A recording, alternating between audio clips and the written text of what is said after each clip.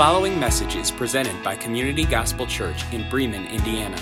It is our great privilege to share this ministry with you.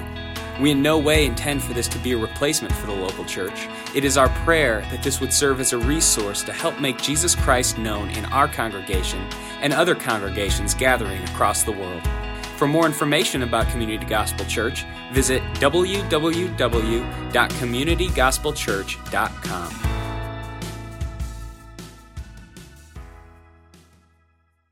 All right, if you would, open up your Bible or electronic device that has a Bible on it. We are in Galatians chapter 3 this morning, Galatians chapter 3. We're actually going to close out the book of, the chapter of Galatians 3 this morning. So we're going to be in 15, and we're going to walk all the way through 29. We have a significant amount of work to do this morning, so I just want to kind of let you guys know that to kind of buckle in, all right? This morning's a very heavy in what we call in doctrine, okay? So we're going to talk a lot about biblical truth today. We're going to talk a lot about what Paul kind of expounds on. There's a lot of text here that is debated, okay? So there's a lot of kind of scholarly men that are way smarter than I am who argue these things. And I'm just going to give you the summary and how it applies to your life. And here's ultimately what we're going to do this morning. I'm going to let God's promises shine on your problems, okay? So you're here this morning and you have a problem. You have an issue. Something's going on. Something's transpired. If you're anything like me, it might have happened right before you got into the doors. All right? Those greeters looked at you and they smiled and they said, "Hey, how you doing?"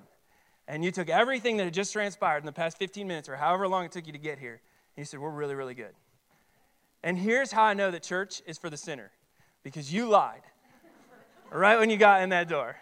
You looked at somebody and you said, "Hey, we're really, really good." And in reality, you probably weren't really, really good, okay? And so God's promises is what Paul is going to unpack here for us in Galatians chapter 3. And he's going to say, hey, I want to just take all these promises of God and I want them to rain down on your problems. Now, if you're here and this is like your first week and you're like, well, what happened in the first couple of chapters? Well, let me just give you chapter 2, okay? You can go to communitygospelchurch.com. You can get updated on all of the messages there. But in chapter 2, namely, verse 15 through 21, here's kind of getting you up to speed. Paul has criticized Galatian believers. What is a believer? A believer is somebody who has confessed with their mouth that they're a sinner. They've fallen short of the glory of God, and they believe that Jesus Christ is the Redeemer. He is the Savior. His blood that was shed on the cross was a proper propitiation for the sins of those who transpired against him. Anyone, the Bible says, who confesses with their mouth and believes in their heart that Jesus Christ is Lord will be saved. Jesus' blood that was shed on the cross was sufficient for the entire world, but it is only efficient for those who would believe. So when Paul writes, he writes first and foremost to this region of Galatia, all of these churches that are there, okay? So he's writing and he's giving them this letter, and they would circulate this letter all throughout the region of Galatia, which is modern-day Turkey, and it extends from generation to generation to generation, and it lands here in your lap. And now we have to wrestle with this truth just as the Galatians wrestle with this truth. The Galatians' big problem was, as believers, they were wrestling with this thing called apostasy. Apostasy is just a big word for the contemplation of leaving or abandoning the faith. They essentially looked at it, and they looked at two roads. They looked at what we talked about last week, this blessed road that Christ has kind of laid out for us. And then they looked at this cursed road that is secular, or it's of the world. And we learned last week that Christ already took the cursed road for us. And he says, I want you to walk on a road that's going to be great. I want you to walk on a road that's going to be fruitful. All of the fruits of the Spirit are manifested on the blessed road. Love, joy, peace, patience, kindness, goodness. All of those things are there. And Paul says, listen, you guys as Galatians are entertaining leaving this faith. And he puts a curse on all of these people who preach against the gospel of Jesus Christ. And you know what? Here's the thing. We should do the same thing. Shame on people who are against the gospel of Jesus Christ. It has proven true for years and years and years and years, generations upon generations. And what we've seen is every word of God proves true. And shame on anybody who pushes back against it. Now, here's the other crazy thing that Paul pushes and preaches against. He says, you can't work for your salvation. It is by grace that you have been saved through faith. He tells the Ephesians that. He says, listen, you can't work for your salvation. It is only by God's grace that it was given to you. So you don't have to live this life of works. You have to live this life in adoration of what you have received. And that's his big argument against all of these people. So today, we're going to talk about this Old Testament promise. This promise was first and foremost delivered to Abraham. And if you're not a student of the Bible, this is a great week to be here because I'm going to unpack the Old Testament real quickly for you. I'm going to show you how the Old Testament connects with the New Testament. And then I'm going to show you how all of these promises from God rain down on the problems of our life. All right, so how God's Old Testament promise is fulfilled. Let's look at Galatians chapter 3, and we'll start with verse 15.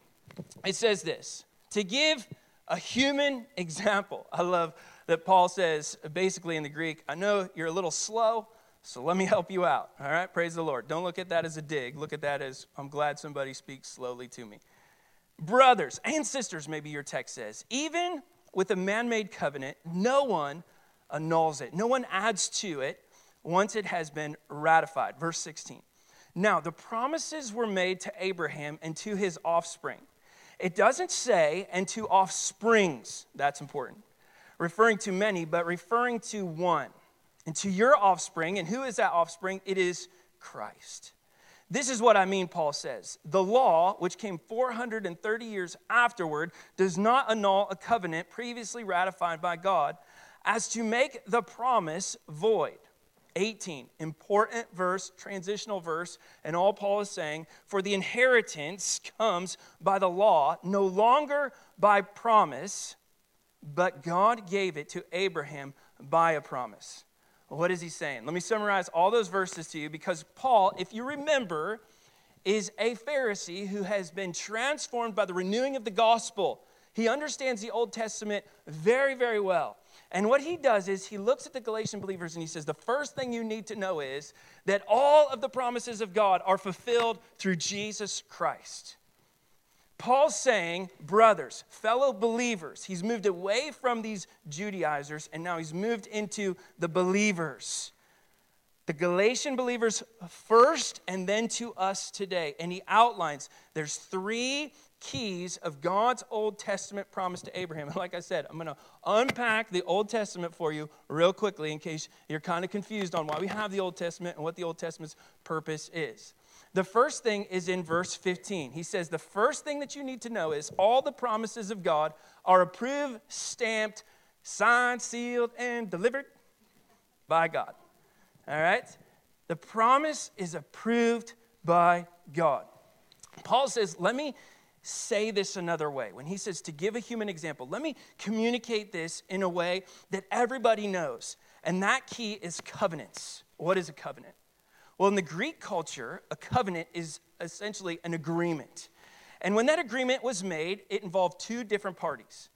There's multiple covenants that were made, okay? You have two men, two nations, or God and his people. You know all about covenants without knowing about covenants, those of you who are married. You made a covenant when you got married, okay? You sealed your relationship with this covenant, this promise under God, all right? And both parties agreed, and when both parties agreed, it was a legal, binding contract. Nobody from the outside could come and alter or annul it, Paul says in the text, or throw it away or make more requirements of it. The same is true today. So what's fascinating is when Paul unpacks this covenant thing, he's essentially saying, you know Galatians about covenants, and you know Community Gospel Church about covenants. You've made them. You have like a covenant in regards to your house, right? You said, I'm going to buy my house, and I'm going to spend this much money, and I'm going to give back to the bank. Everybody knows about it. Everybody understands it. Well, if I'm reading the Bible, what is God's promise, his covenant with Abraham? I mean, I'm a little slow. What does he mean? Well, let's just walk it through. Genesis chapter 12, verse 1. Now, the Lord made a covenant with Abraham, and he said this, go forth from your country, leave what you know. There's a new land from your relatives and from your father's house. And when he says it, he says, I want you to leave the pagan ways for a promise. To the land in which I'll show you, and I will make you a great nation. Here's the promise starting to get unpacked. God is making a covenant with man. I will bless you, I will make your name great, and you shall be a blessing to other people. I will bless those who bless you, and I will curse those who curse you, and in all of the families of the earth, from that time forth, forevermore, will be blessed. Now, remember what blessed means. Blessed simply means one who is in a right relationship with God. What does curse mean? Curse is one who has rejected the relationship with God and chooses to live on their own. So what? What God is doing is he is saying to this Abraham, this father of a great people, real person, really happened, really true. I love what David Crowder says. All the stories are true. What God says here is, he says, I, in faith, will do something in your life, and in return, I will protect you. I will give you this land. Now, this is all, verse 16, centered in Jesus Christ. If you have the Old Testament, it points to Jesus who is to come. You have the cross, which is the middle, and then you have the New Testament, which points back Christ who came. Verse 16 connects to 15 via the word promise. So if you want to, you can circle that in the text. I told you I'm giving you a lot of information today. The word promise is an original Greek word that should be covenant or testament. With Abraham, that covenant or testament consisted of a promise that from his offspring, a promised Messiah, Christ, would come. So if you go back to that passage in Genesis chapter 12, what God is promising to Abraham from the beginning of time is that I will send a Messiah to you, an offspring to you, a seed to you, and his name will be Jesus, and he doesn't have to give his name. Abraham just has to believe that the Messiah is coming. The reason in the text that it is plural is because it is referenced repeatedly in the Old and New Testament. In other words, Abraham's a little slow, and God has to tell him over and over again. And that should resonate with you, all right? Those of you who have kids, that should resonate with you. Why do I have to tell my kids over and over again to do the right thing? God does the same thing with you, my friends. He does the same thing with me. And so when that word promises comes up, what we see here is to give a proper, appropriate sacrifice. We call that a propitiation. It has to be repeated over and over again so that the people will understand. Paul wrote another letter to a church in Ephesus. We know this letter as Ephesians. In Ephesians chapter 2, verse 12, it says, remember what? That at one time you were separated from Christ. You fell to your sins. You fell from the standard that God had given you. You were separated, alienated from the commonwealth of Israel, and strangers to the covenants that God had made of a promise. What promise? The Abraham promise in the Old Testament. You had no hope without God. You had no hope in this world without Jesus. You have, get this into your mind this morning, you have no hope without the promises of God being fulfilled in your everyday life. They're all centered on Jesus Christ. The Gospel of Matthew begins by telling us and calling Jesus the Son of David, showing his royal origin, the son of Abraham, which means descendant. Jesus is a fulfillment of the promises of God that was made to David and Abraham. So Christ, being a descendant of Abraham, means he's literally the seed, the promise kept by God. Everything has always been about Jesus. Everything will always be about Jesus, whether your secular coworkers want to believe it or not. Whether you want to believe it or not, all the promises of God are centered on Jesus Christ. No Jesus, no truth. No Jesus, no hope. No resurrection, no Christianity. No resurrection, no believers. Everything that you do centers, whether you like it or not, around this promise that was centered in Jesus Christ. Now, 17 and 18 continue this, and he says, the promise is made prior to the law, and it was given to you by grace. Grace, grace, God's grace. Now, I love this translation of the Bible. It's called the TEV, or Good News Translation, and essentially, it simplifies Greek, and it makes it really easy for us to understand. It says this to those English readers reading it. And by the way, English carries a whole different connotation if you live in Indiana, right, than it did for anybody else. I didn't realize that. But there's some people in our communities that call me English, and I didn't know that. And if you have no idea what I'm talking about, well, I'll tell you later, okay? It says this. God made a covenant with Abraham, and he promised to keep it, and he will always do what he promised. Sometimes I need to be reminded of that God will always do what he promised he said he was going to do. Paul uses Exodus chapter 12 here, saying 430 years. In other words, that's the number of years people of Israel spent in exiles in Egypt. He's showing here that the law was given 400 years after God's promise to Abraham via faith. So what? Maybe you're swimming here, you're drinking out of a fire hydrant. What Paul's saying is, if God's blessing depended on following the law or working for our salvation, then it couldn't depend on God's promises as it came after that. The opposite is also true. If what God gave depended on his promises, then it cannot depend on the law. God freely gave his blessing to Abraham because he simply promised he would do it. The Old Testament laws and works cannot do away with the covenant or cancel God's promises. What does that mean for us as believers? You cannot work to gain God's promises. They're given freely to you in Jesus Christ. Stop working for your salvation and start living lives in adoration for what God has done by the gospel that was given to you. Why should we do that? Circumstances change, situations change, but God and his promises are always going to remain consistent in your life.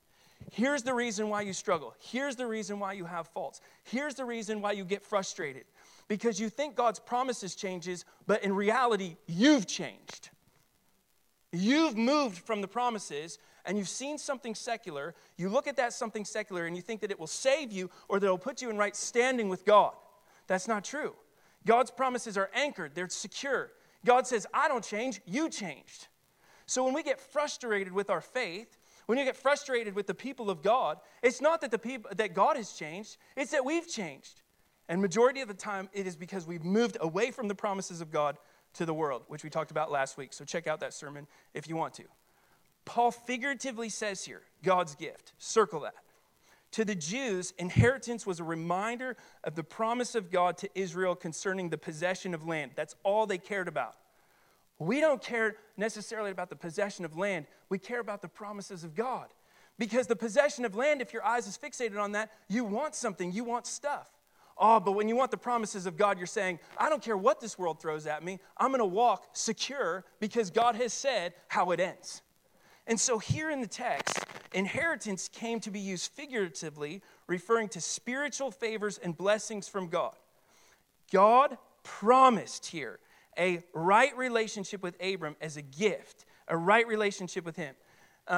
Really interesting to kind of look at this. Jim Sabila, which is a very famous pastor, he used to be really, really big. He said, remember that even when every demon in hell stands against us, the God of Abraham, the God of Isaac, the God of Jacob remains faithful to all of his promises.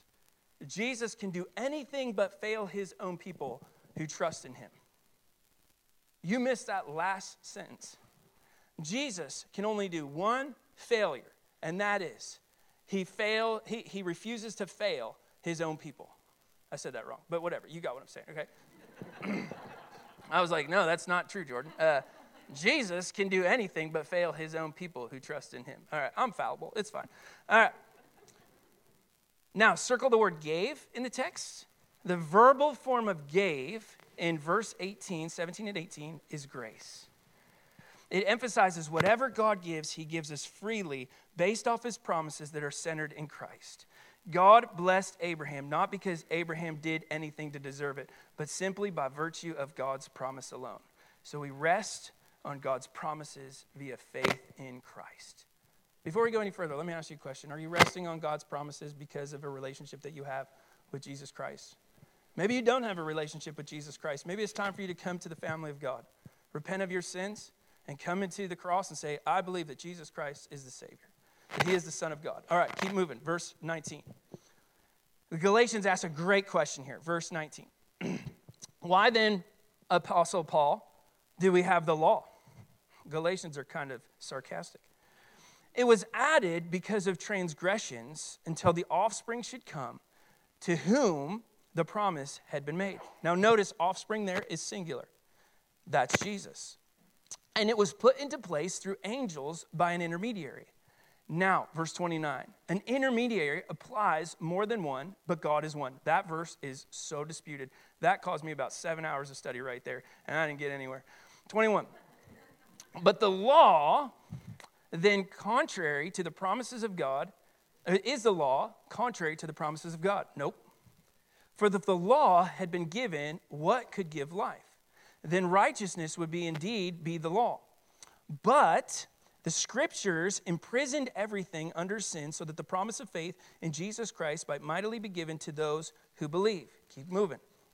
Now, before faith came, we were held captive under the law. We were imprisoned until the coming faith would be revealed. So then, the law was our guardian until Christ came in order that we might be justified by faith. But now that faith has come, we are no longer underneath of a guardian. What is he talking about, right? You read some of this stuff, and you understand why the apostle said some of the things that the apostle Paul says are hard to understand. And the church says, hey, man, what are you talking about, Paul? You're up here, I'm down here. You got a doctorate degree, man, I'm sitting here swimming in junior high. He says that the fulfillment of God's promises came to point to Christ by the giving of the law.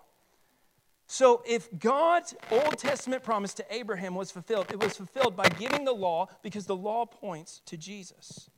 The Galatians ask, let's just walk through this passage real slow. Verse 19, why does the law exist if God made this promise? The law does three things. Now, if you are reading your 365-day Bible reading plan, you're probably in the Old Testament. That is if you haven't given up. And here's the reason that we give up on our Bible reading plans. Because we get into the law and we see how fallible we really truly are, and then we get frustrated. The law, first and foremost, when we read that in the Old Testament, it exposes our sinful character. If you wanted to see just how fallen you really truly are, go back into the Old Testament, start reading through the law, and you'll find how much you fall short of God's 600 do this and don't do this. You'll see just how much you fall short of the glory of God. Paul says after the promise in Abraham, we gave the law, it was added to the covenant with Abraham because the people continued to fail to fulfill what God had required of them. It was because of their transgressions. The law's function was to show people their sin and try to keep them from sin. Isn't it amazing that God tells us no sometimes? You need to be told no sometimes. But God, why can't I have everything? Because you wouldn't know what to do with everything. And so here, what Paul says is the law, first and foremost, was given to try to keep us from sinning. Second thing it did, it failed to fulfill in the way that Christ would fulfill. The law isn't Jesus. It was administered directly by God, but was put into place, verse 19, through the angels by an intermediary. So Moses acted as a representative for the people, and it's believed that the law was given via angels who were representatives of God. The law was only meant to last until Jesus came. This is why Jesus says in Matthew chapter 5, do not think that I have come to abolish the law or the prophets. I have not come to abolish them, but I've come to fulfill them. Jesus is the one who the promise was made. He's the one who lived a perfect, sinless life and fulfilled all the requirements of the law. So therefore, he is a proper sacrifice. The law doesn't fulfill. It's simply a placeholder, something that points to something greater, Jesus Christ, who came to fulfill a promise. F.B. Meyer says this, the Mosaic law, the Old Testament law, was not designed to be the final code of the religious life, but it prepares us, and this is why you need to read your Old Testament. This is why you need to not throw out the Old Testament text. You read the Old Testament because it prepares your hearts. It's like a soil of the human heart to receive Jesus and all the fullness of his salvation. I look at the Old Testament, I realize how much I fall short. I look at Jesus' life, I look how much he fulfills, and I say, what am I supposed to do? And he says, you're supposed to confess, you're supposed to believe, you're supposed to receive my spirit, exchange your spirit with mine, and then you'll start seeing fruit instead of frustration because now you're anchored on the rock, not anchored on your own secular society. Tracking? Okay, so it exposes sinful character. It fails to fulfill. Now watch this. The law also, though, in the Old Testament fails to give us life. A lot of doctrine here. The Galatians then would have asked, so is the law contradictory to the promises of God? No. The law's function was to show the transgressions. It's not the same function as the promise. The law wasn't given to bring life. Jesus came to give life. John Stott says it way better than I can. He says, no man has ever appreciated the gospel until the law has first revealed to him himself or herself. It's only against the icky. I love that John Stott uses icky because I'm like, oh, you I resonate with you. It's only against the icky blackness of the night sky that the stars begin to appear. Can I repeat that? It's only against the icky blackness of the night sky that the stars begin to appear. And it's only against the dark background of sin and judgment that the gospel shines forth. What does that mean? The more I read my word, the more I spend time studying God's word and God's truth, I just realize how sinful I really truly am. But then, where sin is so evident, grace just comes flying to the surface. And as grace comes flying to the surface, what I realize is that's where true life is found. And Paul uses that word life. You could circle that. He's not talking about moral life. He's not talking about physical existence. He's talking about eternal spiritual life that is only made possible by man being in a right relationship with God. This is why you need the Old Testament law to show you how much you fall short. And then you need the New Testament covenant to show you what Christ does and fulfills so that you can understand how fruitful you really truly can be. Isaiah says it better than I do. Isaiah says, we've all become like one who is unclean. All of us, all our righteous deeds are like a polluted garment. Here's the deal. Here's the deal, church. I can't love my kids properly because I have sin in my life. I need Jesus to do that. I can't love my wife the way that Jesus loves me. I need Jesus to come and work in me. It is at the end of ourselves that we find the most fruit. So stop being so prideful and insecure and start grabbing onto the Holy Spirit. See, that's the problem with us. We're too prideful. We're so insecure. I don't need help. Nobody's going to help me. Shame on you. Shame on me. I do it all the time. All right? I'll be the first in line. And God says, if you could just find fruit in me and lean on my spirit, everything's going to be okay. But you have to empty yourself in order to get this fruit. So in order to be put right with God, now, underline that, 21-22, put right with God. In one word, in the Greek, that's righteousness. Righteous is the person who has put right with God. Since sin has imprisoned us all, even the sin of trying to work to get to God, we're under a curse controlled by the flesh. The only way out is faith in Christ. Now, Paul knew, okay, that the Galatians would be so confused when this happened. He's like, I bet you guys just have clouds that are formulating over your head, and you have no idea what I'm talking about. He's like, let me give you two examples, okay? Two examples. 23 is the first one. It's like a jailer who came to our house, imprisoned us, but not only imprisoned us, stood at the cell and made sure that we remained confined by guarding us until this face should be revealed. The law locks you in. The law stands in front of you and says you cannot get out. Second illustration is verse 24. The word there is enforcer, but the real Greek word here, don't miss this because it's going to tie into next week, is pedagogy. In the New Testament, pedagogy was a slave who was employed in the Greek and Roman families whose job was to supervise a minor child from the ages of 6 to 16. Some of us need some pedagogies in our life, amen? They would come in and they would discipline within and without the home. Their main duty was not to teach the kids. Track with me. Their main duty was to enforce discipline and conduct under strict supervision. Why would Paul do this? Why would he point this out? Why would he show us these two things?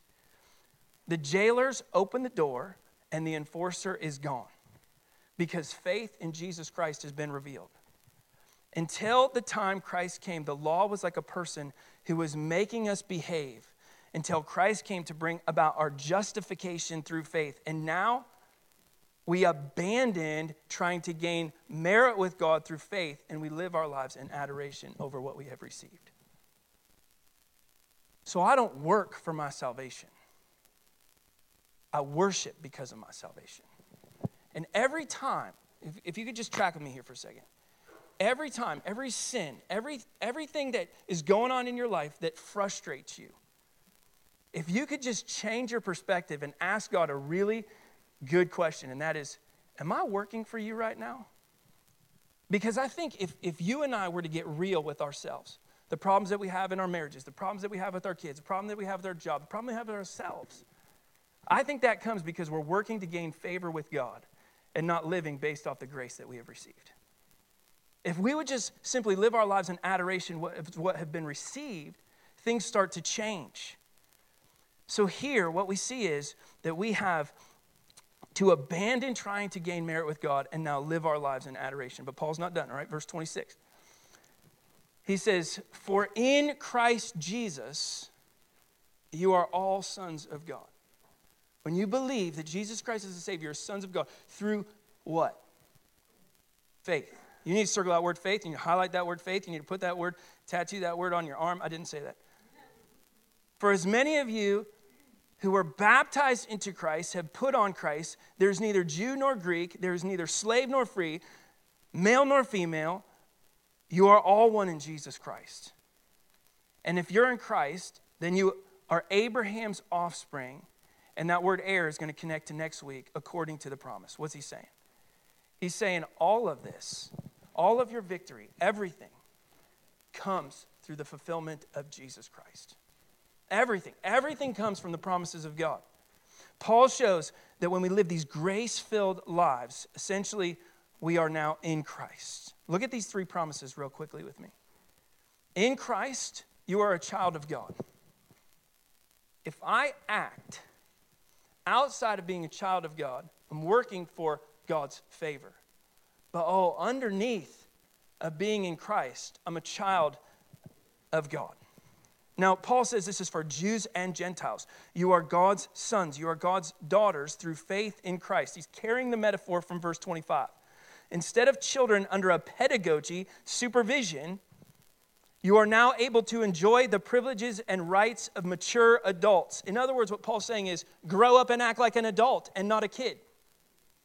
So as he continues to unpack this, he uses that word baptism, which means to be baptized into union with Christ.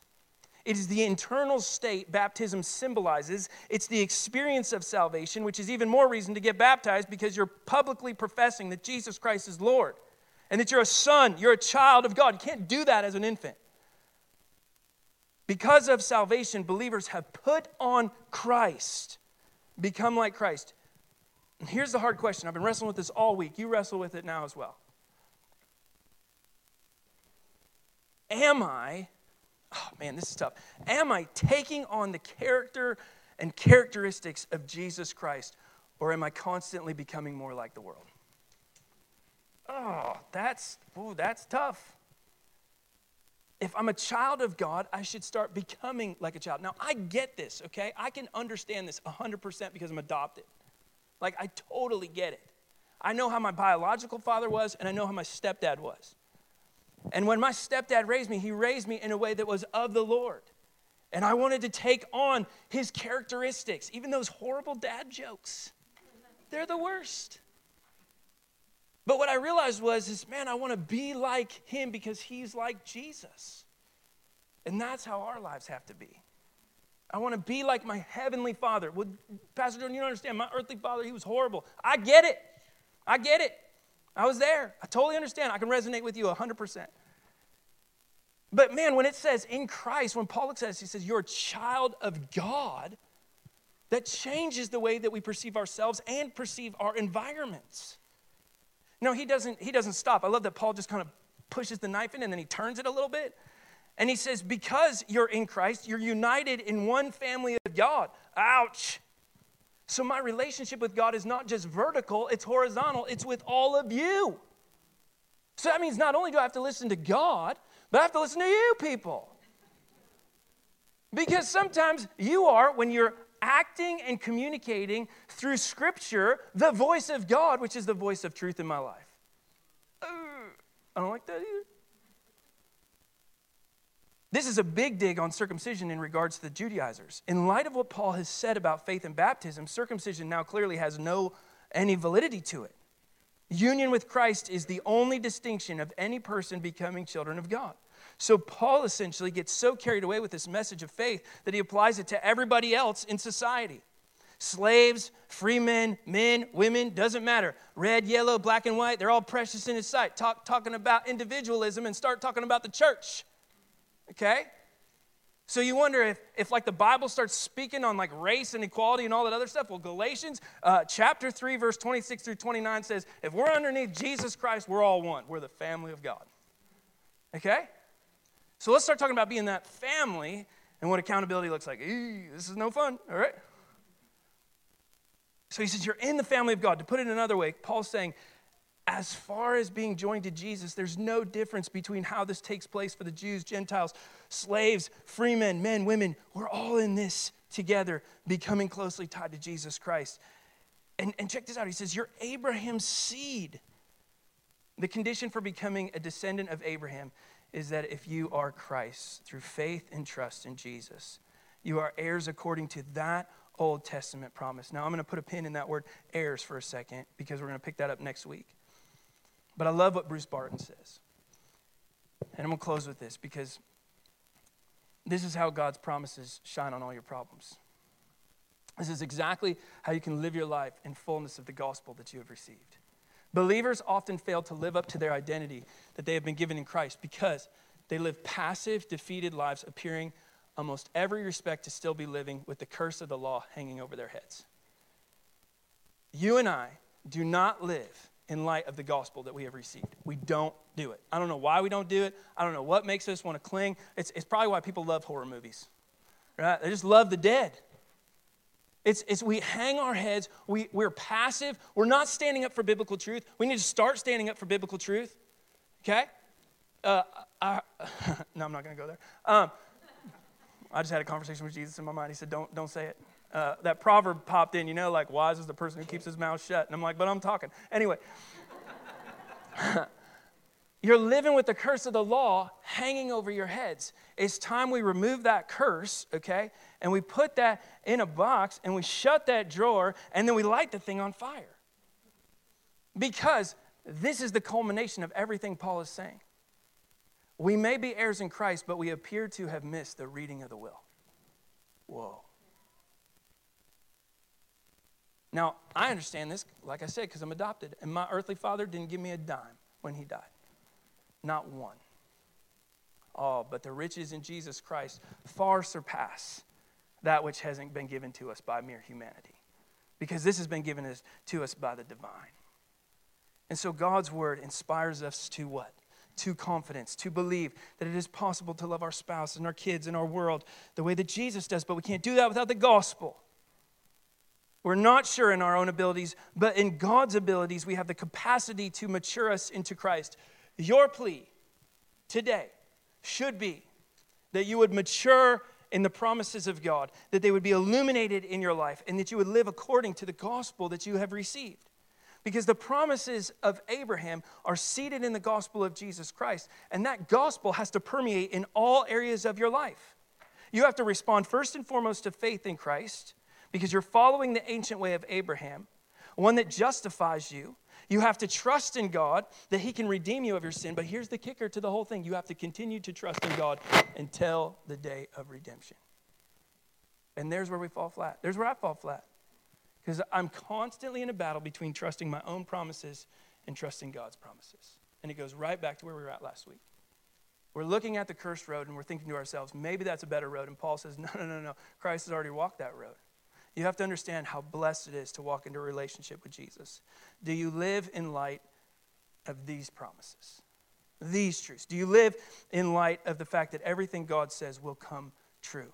That you can be more than conquerors in Jesus Christ? That you can see yourself underneath the dark sky because God has given you his light? That it all comes through faith in Christ. I don't know. And I'm going to just kind of let that hang for a second because next week ties into this week. So I want to keep going, but I can't. And if I keep going, Bethany gets really mad at me because she's like, we have to get out at some point. So let me pray for you. Heavenly Father, we thank you so much for this morning. And we thank you for the fact that your word is truth. God, we thank you for the book of Galatians and all of these truths that are here in the text. And God, we just want to pray through that text right now. We thank you first and foremost that you've given us your word, that you have made a covenant with us, and that promise is on the table today. If you're here, or if you're listening online, through the crackles of this microphone, and you don't know Jesus Christ as your Lord and Savior, make today the day of redemption. Say, God, I know I'm a sinner. but I believe that Jesus Christ died on the cross for my sins. I declare that Jesus Christ is Lord. Be the Lord of my life. I trust you, Jesus. I trust in you alone.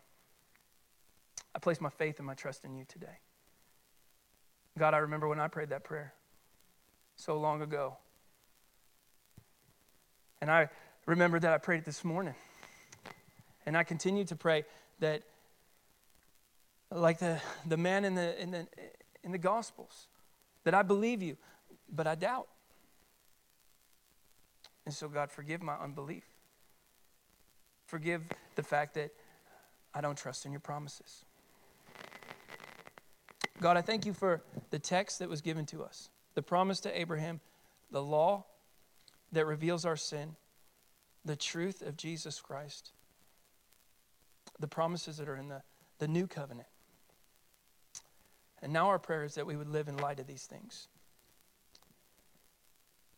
I don't know where you were at this past week, but I think you fell short. And I know that because I fell short. And so now, let's plead to the Lord together. Not just me, but all of us as a congregation. Let's plead to the Lord together. God, we're pleading to you that the God of grace would do just that, give us grace. And would you permeate that grace in all areas of our life? In all the areas that we fall short, God, help us to be humbled by that so that we would turn away from ourselves and trust in you, Jesus. We trust in you, Jesus, and you alone. This week, we pray together that you would make us more than conquerors in Jesus Christ.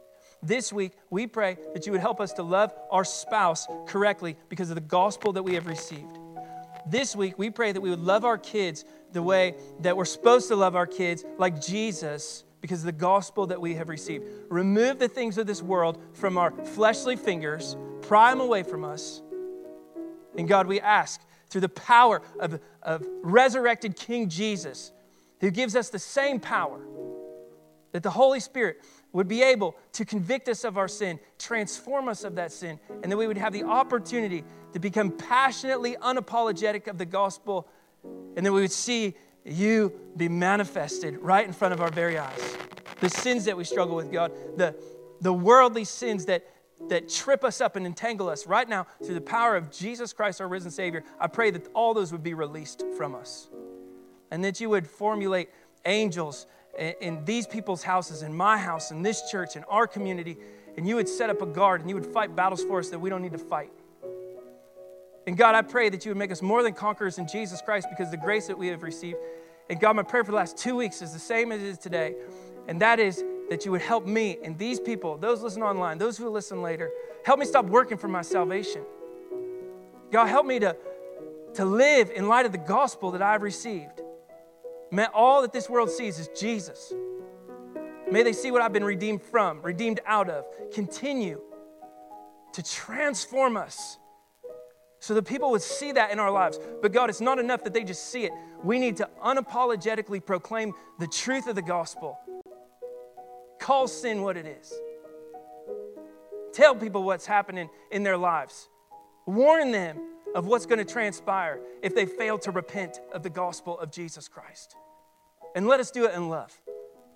Let us do it in grace. Let us do it like Jesus did when he walked this earth. Let's live in the light of the gospel that we have received. Let's live in the image of God, knowing full well, church, that he's coming back again soon. God, keep eternity at the forefront of our minds and all that we think, say, and do. We love you, Jesus. We thank you for your word. All God's people said, amen. Thank you for listening to the Community Gospel Church podcast. If you would like to support this ministry financially, simply log on to communitygospelchurch.com and click the Contribute tab.